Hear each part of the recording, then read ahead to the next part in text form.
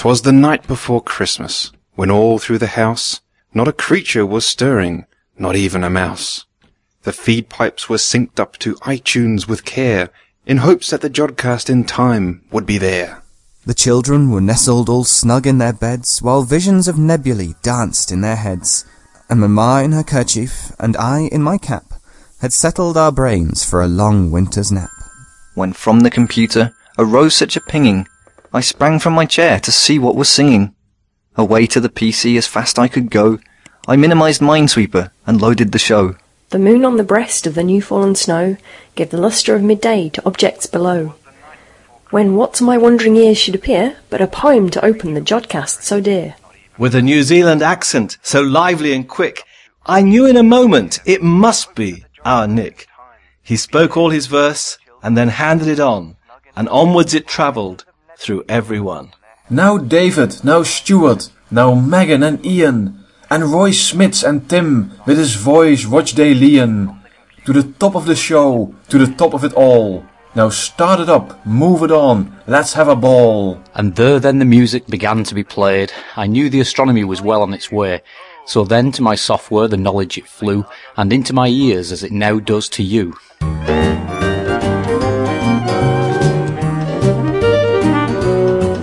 The Jodcast. Season's greetings from Megan Argo, David Alt, Stuart Lowe, Ian Morrison, Tim O'Brien, Nick Rattenbury and Roy Smits. The Jodcast.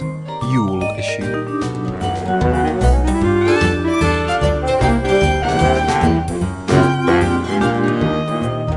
Hello and welcome to the final Jodcast episode for 2008. I'm Nick Rattenbury and with me is Stuart Lowe. Hi Nick, hi everybody. Yes, so it's been a fantastic year, and thank you very much to our Jodcast audience for listening to us throughout the year, and hello to all our new audience members who have started listening to us recently. Do you realise, Nick, that that's nearly 3 years we've done of the Jodcast? It seems longer. It seems so much longer.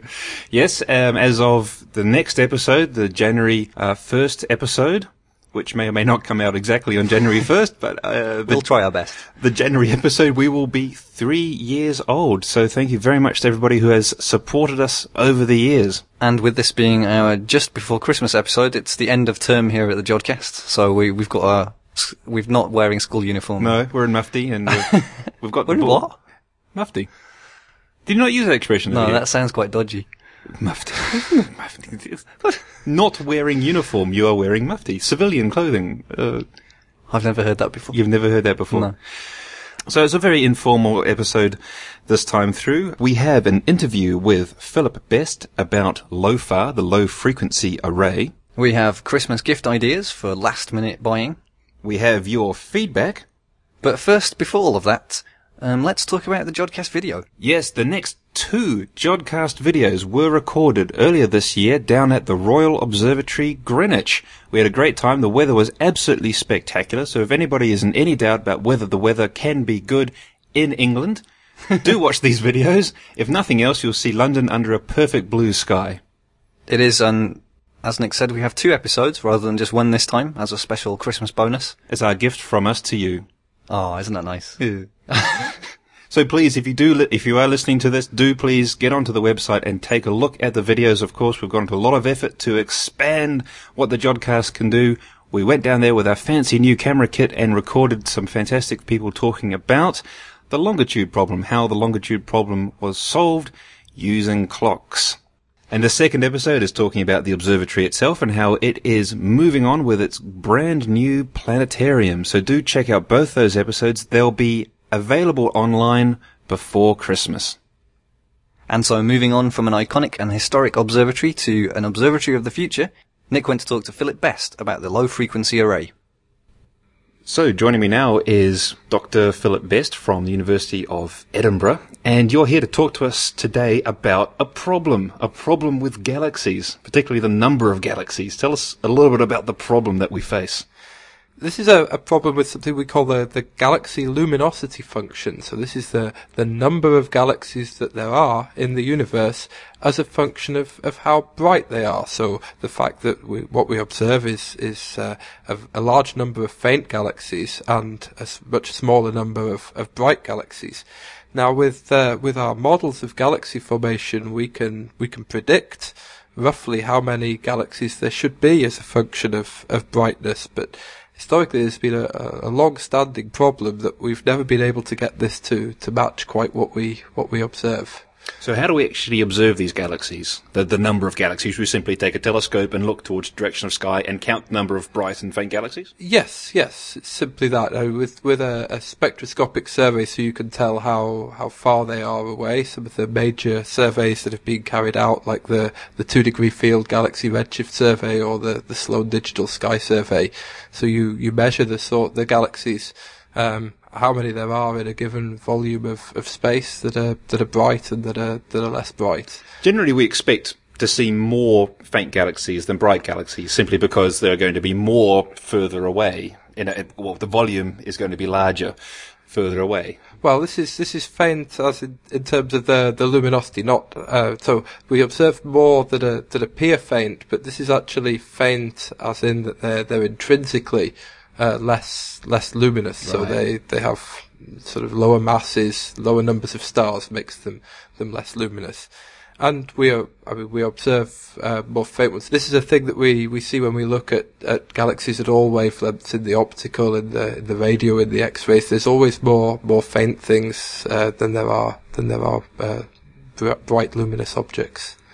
Is this for a very good reason, or is this just the way it is?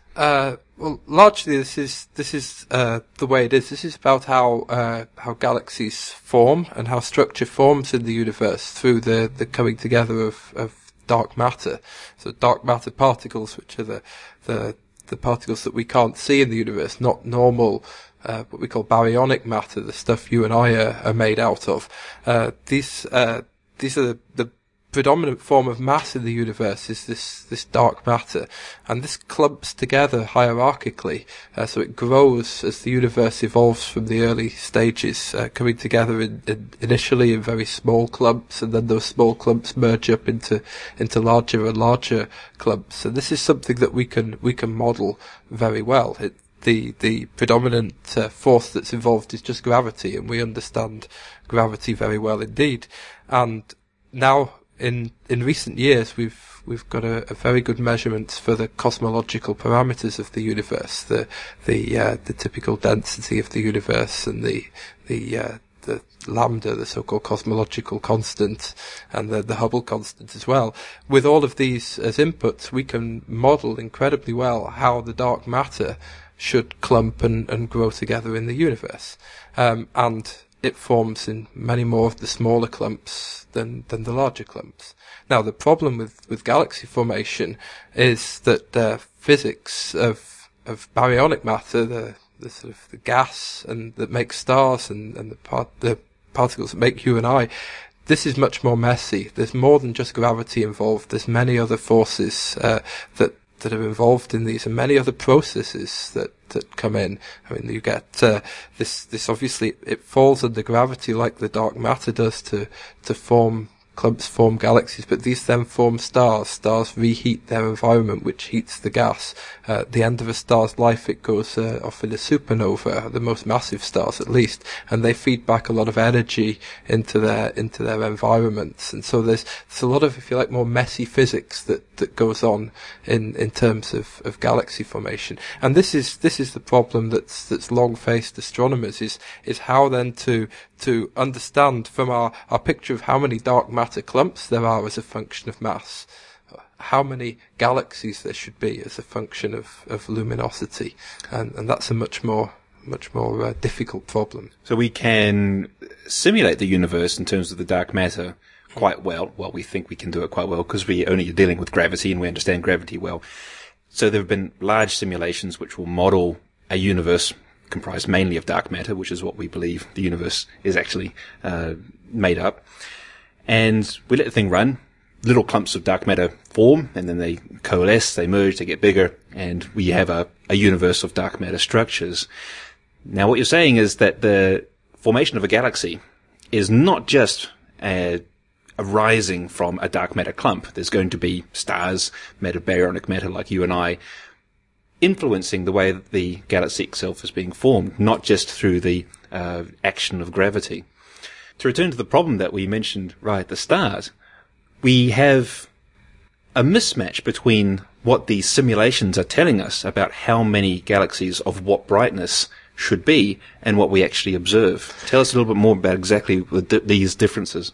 Yes, so there's long been a problem from the very first galaxy formation models that were made, that essentially our models of galaxy formation predicted far too many faint galaxies or low luminosity galaxies and far too many bright high luminosity galaxies. But they actually got it about right for galaxies close to the mass of our own, things like the Milky Way.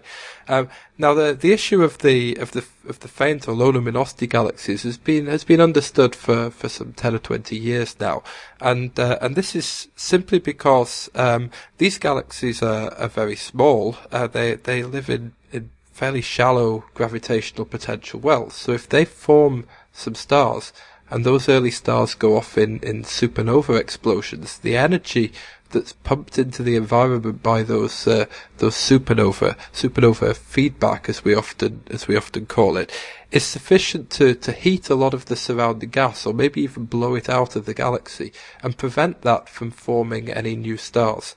And this means that at this low mass or low luminosity end, the galaxies, they don't grow as much as you might predict if the amount of light came out was simply proportional to the amount of mass that was there in dark matter. They end up to be a lot smaller, or there's a lot fewer of them because of this.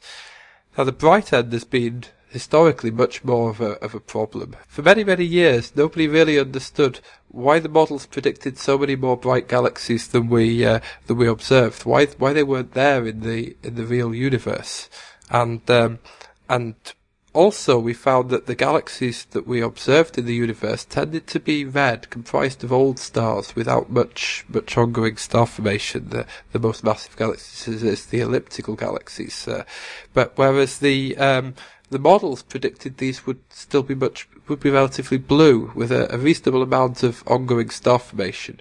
And what was happening in the models was simply further gas was falling into the galaxies and forming stars. Young stars tend to look quite blue because they contain a lot of massive stars, which are short-lived, and massive stars are very luminous and blue, and they dominate the light of the galaxy. Whereas the old stars, if star formation stops, only the lower mass stars remain in the galaxy. The higher mass stars have died already, and these are much redder. So the models predicted that we should see ongoing star formation, which would carry on increasing the mass of the galaxy and make the galaxy appear bluer, and that was very much in contrast with observations. What we saw were fewer galaxies, and those that we did see were red. Yes, exactly, and so something was clearly missing in the models, and what the models simply did was to introduce some artificial way of stopping the gas cooling, but with no real physical understanding behind that. And what's changed in the last couple of years is people are beginning to get a feel for what might be causing this problem. And this is this particular class of galaxy called active galactic nuclei, in particular those that emit predominantly in the radio wave band. So they're often called radio sources, mostly low luminosity or relatively low luminosity radio sources. And these pump out energy into their environment as the active galactic nucleus. An active galactic nucleus is a black hole, a very massive black hole at the centre of a galaxy that's secreting material, and the sort of gravitational energy that's that's released as this material falls towards the black hole actually emits a copious amount of energy. In terms of, it comes out to be about 10% of the rest mass energy of the infalling material. The rest mass energy is just mc squared, where m is the mass of the particle, Einstein's famous equation. And much of this energy for these low luminosity radio sources comes out in the form of jets.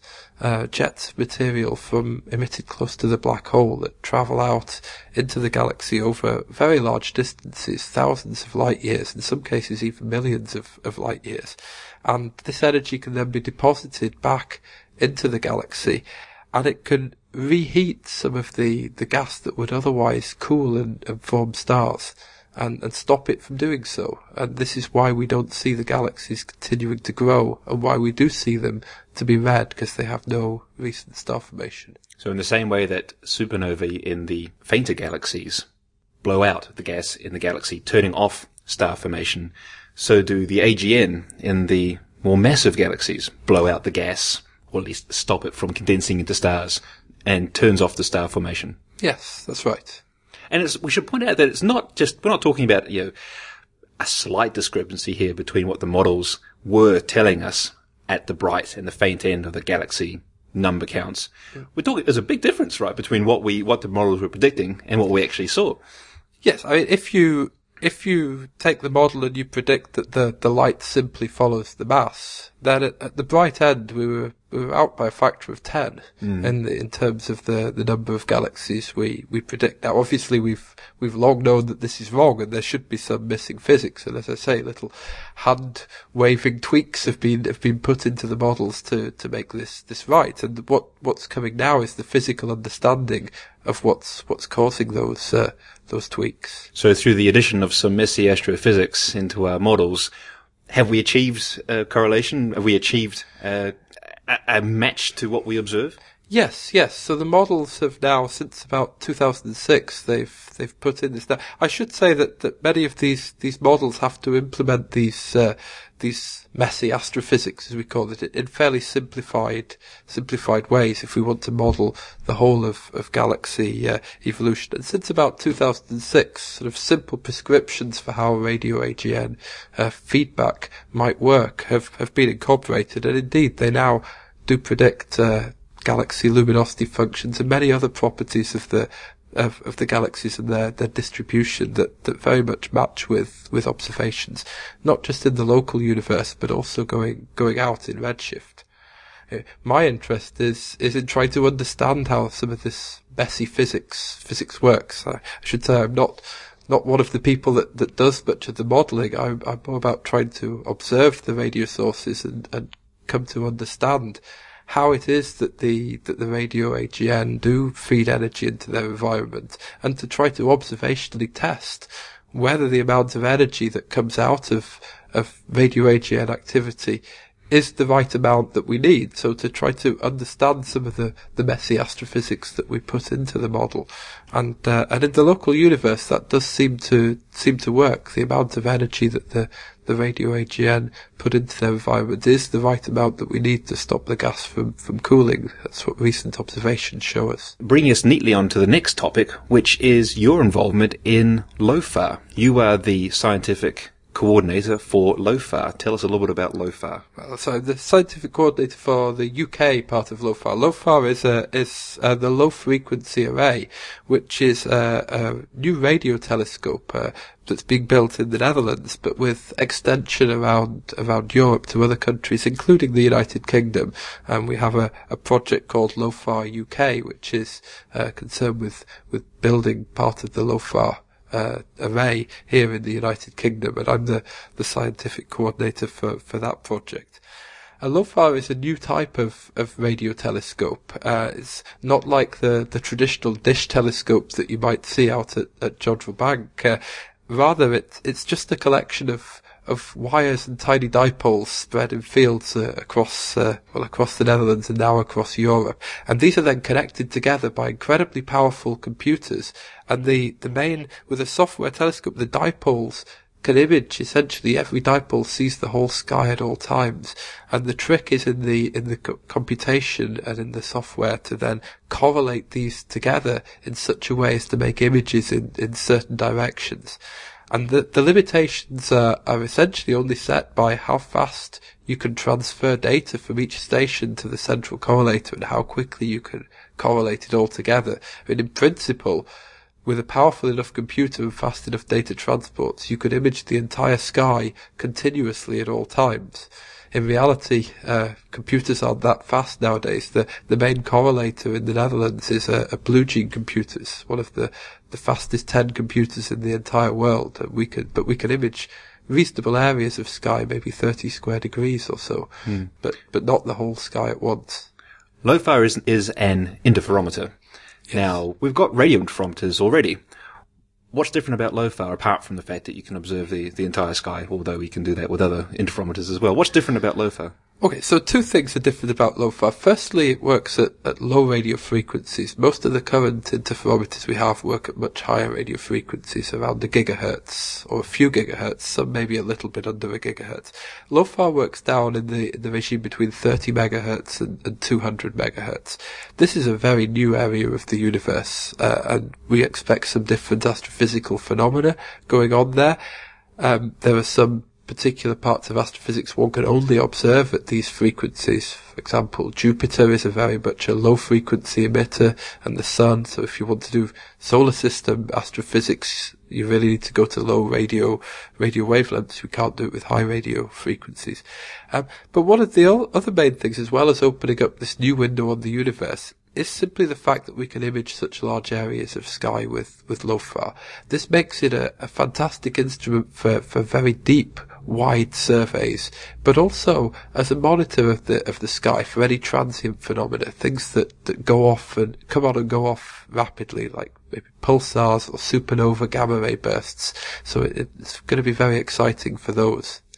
In the context of solving the problem, or at least refining the answer to the problem about AGN feedback and the galaxy luminosity function, how will LOFAR help? So, as I said before, locally in the nearby universe, we've been able to do studies that show that the amount of energy coming out of the galaxies in the form of radio sources, the radio AGN feedback, if you like, is the right amount to prevent cooling. But galaxy formation didn't mostly happen in the nearby universe. Massive galaxies formed at much greater distances, higher redshift. Back when the universe was only perhaps a third or a half of its age is the peak epoch of star and galaxy formation. It's also the peak epoch of AGN activity. So we can see that the nearby the radio sources are, if you like, retaining the massive galaxies as being old, red and dead without any much ongoing star formation or gas accretion. What we really want to understand is how this worked at much earlier cosmic epochs. So when did this radio AGN feedback really begin to become important, and how did it work at high redshifts? And this is one of the things that LOFAR will be great for, because what we need to do this is very much deeper and wider radio surveys than we've ever been able to carry out before. And LOFAR is going to, with its wide survey capabilities, it's going to open up a revolutionary new window for doing this. If LOFAR is going to be a deep survey and it can presumably see out to the redshift values that you require, why do you need such a large area survey? Okay, so there's two reasons for this. Firstly, obviously the wider area that you survey, the more sources that you will detect, and if you want to get very good statistics, and this is what we need to sample sources at all different radioluminosities at high redshift, then that's what you need. You need enough galaxies, enough radio sources to do this. But perhaps more fundamentally than this is the fact that the universe is made up of all these dark matter clumps that grow and clump together. And these clump together on many different scales. We've talked about them clumping into galaxies. But on much larger scales than this, they also clump together into large clusters of galaxies, where a large halos of dark matter all form together, and many galaxies form in the same region of space. And in other regions of space, they're what we call voids, where there's very low density of the universe, and there's not much galaxy formation going on there. And the typical scales for this to happen, typical scales at high redshift, is maybe on the degree or so scale. So if you want to observe a fair sample of the universe, you really need to be covering many tens of square degrees. If you only observed over the small survey areas that are possible with other radio interferometers, fractions of square degrees, even if you took many multiple fields, you could by chance be picking only regions with clusters in it, or only regions with voids, and you don't really, you can never be sure that you're sampling a fair region of the universe. Particularly if we want to look at how these feedback processes depend upon environment. Are they different for galaxies within clusters than from galaxies within sort of more field-like regions, in the lower density regions? You really have to sample enough volume of the universe to pick out all possible environments that galaxies can live in. Back at a redshift of 2, when the universe was perhaps about a quarter of its current age, you need to be surveying about 20 to 30 square degrees as an absolute minimum if you want to pick up all environments. And that simply isn't possible to do to the required depths with the current generation of radio interferometers. Right. What's the current status of LOFAR? So LOFAR is under construction at the moment. It will be, as with any interferometer, it's going to be made up of lots of different stations. In terms of a standard interferometer, these are all dishes, but with LOFAR, it's stations of dipoles. The first station has been operational since 2007, and it's made its first maps of the entire northern sky. But obviously with just one station, we can't go very deep, and the angular resolution is very poor. It's going to have in total about 50 or 60 stations in the end, and between a third and a half of those are going to be installed in the early part of 2009, and by mid-2009 it should be taking its first survey data, and the whole array should be completed sometime in 2010. You mentioned that there might be some stations built in the UK. Where will they be? Yes, so we have already raised enough funding for one station within the UK, and this will be located at Chilbolton, which is the Rutherford Appleton Laboratory land, midway between Oxford and Southampton.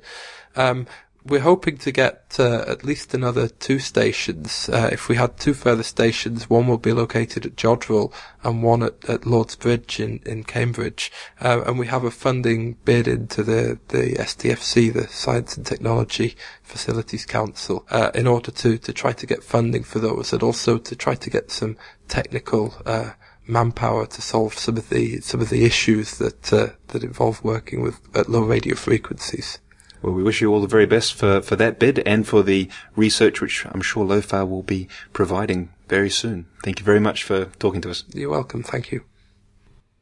So that's an interesting interview that we had with Philip Best, and it's interesting to think that when you see the first pictures of the Jodrell Bank Observatory site up here in Cheshire, the first radio telescopes look very much what LOFAR is going to look like. It's the dipole. It's an array of dipoles. Yeah. So it's just a field full of wires on sticks, pretty much.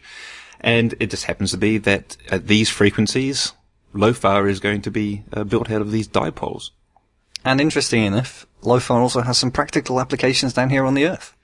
Yeah, what are they?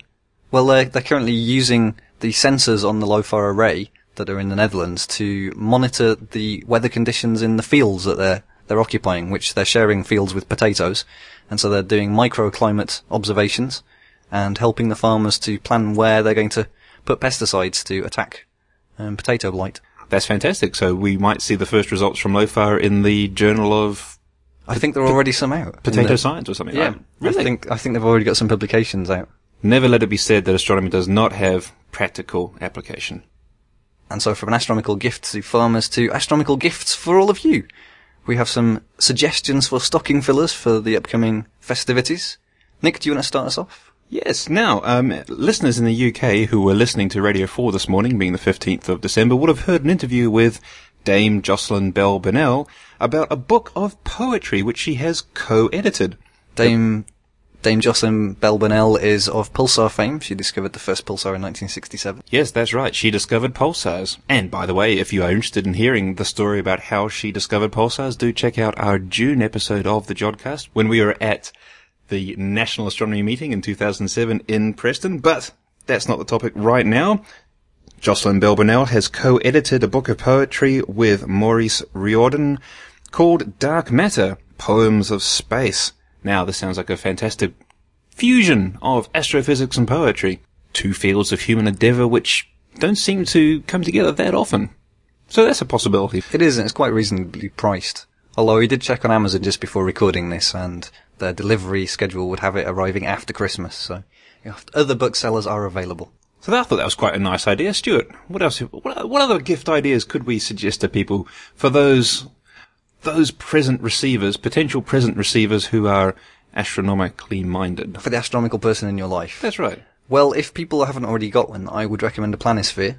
That's always good to know where things are in the sky. It's a card or paper disc that you can turn around and orientate for the time of year and for where you are, and it will tell you what you can see in the sky at different times of the night. And Philips make a very good one, which is available all over the place. So a gift for yourself, or for those people who just want to get out there, and perhaps their New Year's resolution is to get out there and learn about the stars. A planisphere is a great start, isn't it? It's pretty much. It is. It's got a see-through window or a hole on the top layer of these two discs stuck together, and underneath there are the star maps. Yeah, you can even make your own. There are plans on the internet you can download and print out, and then just use a brass paper fastener and attach the two discs together, and you can make your own. That's pretty cool. Oh, one thing we have to point out, though, is that they're usually specific to a latitude. They are. So if you're up here in the UK, for instance, don't send a UK latitude planisphere to your friends down in Australia, because that... Well, you can send one. They won't be able to use it very well, but... It will be a little bit confusing, let's say. It will. So it's a good idea, though. It's a nice one. For anyone who's starting out in amateur astronomy, two very useful things to have. One would be a red LED torch. That helps you keep your night vision. If you're outside at night and you need to look at your planisphere or your star chart or whatever, if you have a red light, it helps keep your night vision and stops it being taken away from you. Yes, it's a common mistake that people make when they go out for the first time with a star chart of whatever stripe, and they want to start looking at the stars. They look at the stars for a little bit, and then they turn their torch on, look at their map, and next thing you know, they're dazzled for the next 15 minutes while... Exactly. And then you can't see the Milky Way if you're lucky enough to be in a dark enough place to see it. I used to use a bicycle lamp, just a red bicycle lamp. That was one. Yeah, that's what I tend to do, actually. However, they're getting quite bright, though, because they're designed to stop people crashing into the back of your bike. So, these ultra-bright red LEDs might be back to the same problem, so... And my second suggestion is a woolly hat. A woolly Fairly hat? simple, but it keeps your head warm, and it does get very cold if you're out observing at night, especially if you're quite far north or quite far south. Well, even during the summer, the night times can get quite cold. Nothing puts you off doing real observing than a head cold. Yeah, and thick socks, actually. No, they don't put you off observing. No. It depends if you wash them or not. And a thermos. I've often found that, if you're out there 4 hours at a time and you don't want to go back inside the house for a cup of tea or a cup of coffee, you don't want to ruin that night vision you've developed over the last hour or so, then a good thermos of steaming hot beverage of your choice. Yes, a nice cup of tea. A nice hot cup of tea. A nice relaxing cup of tea. You have to get those lines in there. Excellent. And there you are. There are some simple and inexpensive gift ideas for the astronomer in your life. Okay, so let's move on to the feedback, and we've had 4 reviews on iTunes this month. We had a review from Rupees42, from Greg Windsurf B, from Falray, and from Bransby in the US, who gave us a really nice review, and they're my favourite person on iTunes this month. Thank you very much to everybody who's listening to us via iTunes. And if you do listen to us via iTunes, please do review us on iTunes and give us your ratings, send us feedback. It really does help. Feedback coming in from the website. Many thanks to Danny Schrader, Raymond Schultz, Sue Wesson, and Sean Mulcahy, who writes that he is looking forward to the next 12 months. Many thanks, Sean, so are we. And feedback from Facebook, thanks to Dave Hine and Dave McIver. Stuart, you have Twitter feedback. Yeah, we had a couple of comments on Twitter, one from Jamex UK, who said that we made a mindless attack on computer programmers in our intro. Did we? At the last episode. I think that was one of my lines that Dave gave me. It's not my fault, honestly. And we also had a comment from Saket J, who wonders whether we have a descendant of Newton's apple tree somewhere around Jodrellbank too. Now, we're not quite sure about that. I'm not sure about that, but we certainly have a lot of apple trees in the Arboretum. It's part of the national collection of Marlis. So we'll find out for you. We'll have a apple themed episode coming up, hopefully with the answer to your question. Well, as long as people download that to the iJod. The iJod. And of course, we've had feedback via the new forum. A few people have signed up to the forum already. We've currently got 27 members of the forum. Yes, so hello to everybody there. And people have already been starting a few discussions, talking about the supermassive black hole at the centre of the galaxy, which was announced on the European Southern Observatory press release this week. Some great observations there. Yes. We had a comment from Rev Aaron, who misses our elaborate intros and outros, but he did leave that comment just before we had the last pantomime. So to everybody out there who are listening and who have not joined the forum, do remember this is your forum. This is your opportunity to contribute to the Jodcast and discuss things which we mention on the shows or anything that's been bugging you, questions, comments, or discussions that you'd like to start. There are a lot of people who are reading the forum, I'm sure, who haven't joined yet, so please, it's a simple matter to register and contribute. And if you do join up, please add a comment to the Introduce Yourself discussion thread. We like to know who people are and say hello to everyone else who's on the forum. Yes. So apart from the forum, if you've got any feedback you'd like to send to us, do remember that there's a number of ways that you can do it. You can send us your feedback via the website at www.jodcast.net. You can follow us on Twitter at twitter.com/Jodcast. You can check out the Facebook Jodcast group at jodcast.net/Facebook, or just search for Jodcast on Facebook. You can join the new discussion forum, as we already mentioned, at forum.jodcast.net. And you can catch up with all the videos on YouTube at youtube.com/Jodcast.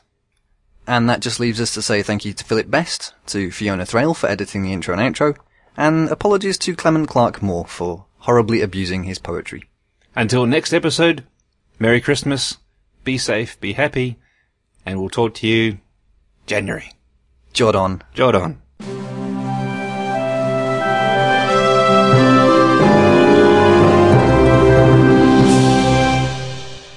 And then, in a twinkling, I heard at the start the swift introduction of each little part. As I drew in my head and was turning around, on came the listener feedback abound. With postcards and notes written on our Facebook wall, and emails and news from the forum and all. Then on to the interview, onwards with perk, to listen to scientists talk on their work. And ask an astronomer, and all of the banter, delivered to me as if by old Santa. So many more things that I'd like to know. They'll just have to wait to the next Jodcast show. I listened and laughed with the hosts, banishing all of the Christmas Eve ghosts. The cookies and milk I had left filled my belly, and shook when I laughed like a bowl full of jelly. But then all too soon was the end of the issue. A tear filled my eye, and I reached for a tissue.